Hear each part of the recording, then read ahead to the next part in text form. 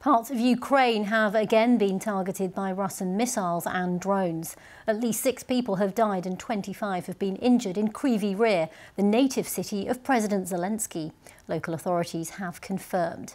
Elsewhere, authorities in the northern city of Kharkiv reported 2 drone strikes on civilian infrastructure. Kyiv says it came under fire from missiles launched from the Caspian Sea, but all were destroyed by air defences.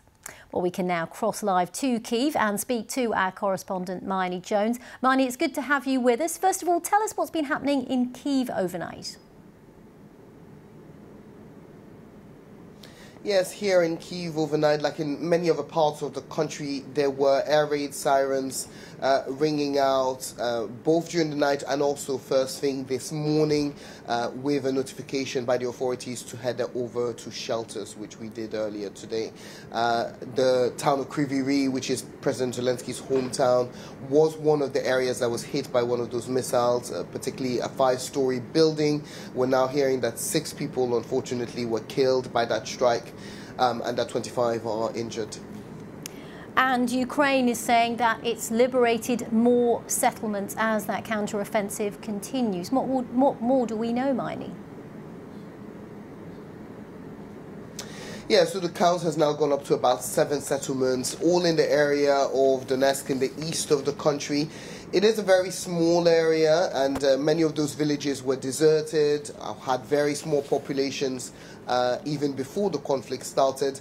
But I think the authorities here see this as very much a symbolic win and are trying to send a message out there that they're gaining ground and that the counteroffensive is being successful. And as we mentioned earlier, there have also been strikes in Kryvyi Rih, which is the hometown of President Zelensky. We've seen some footage emerging on social media. But again, have you had any more updates on the situation from there?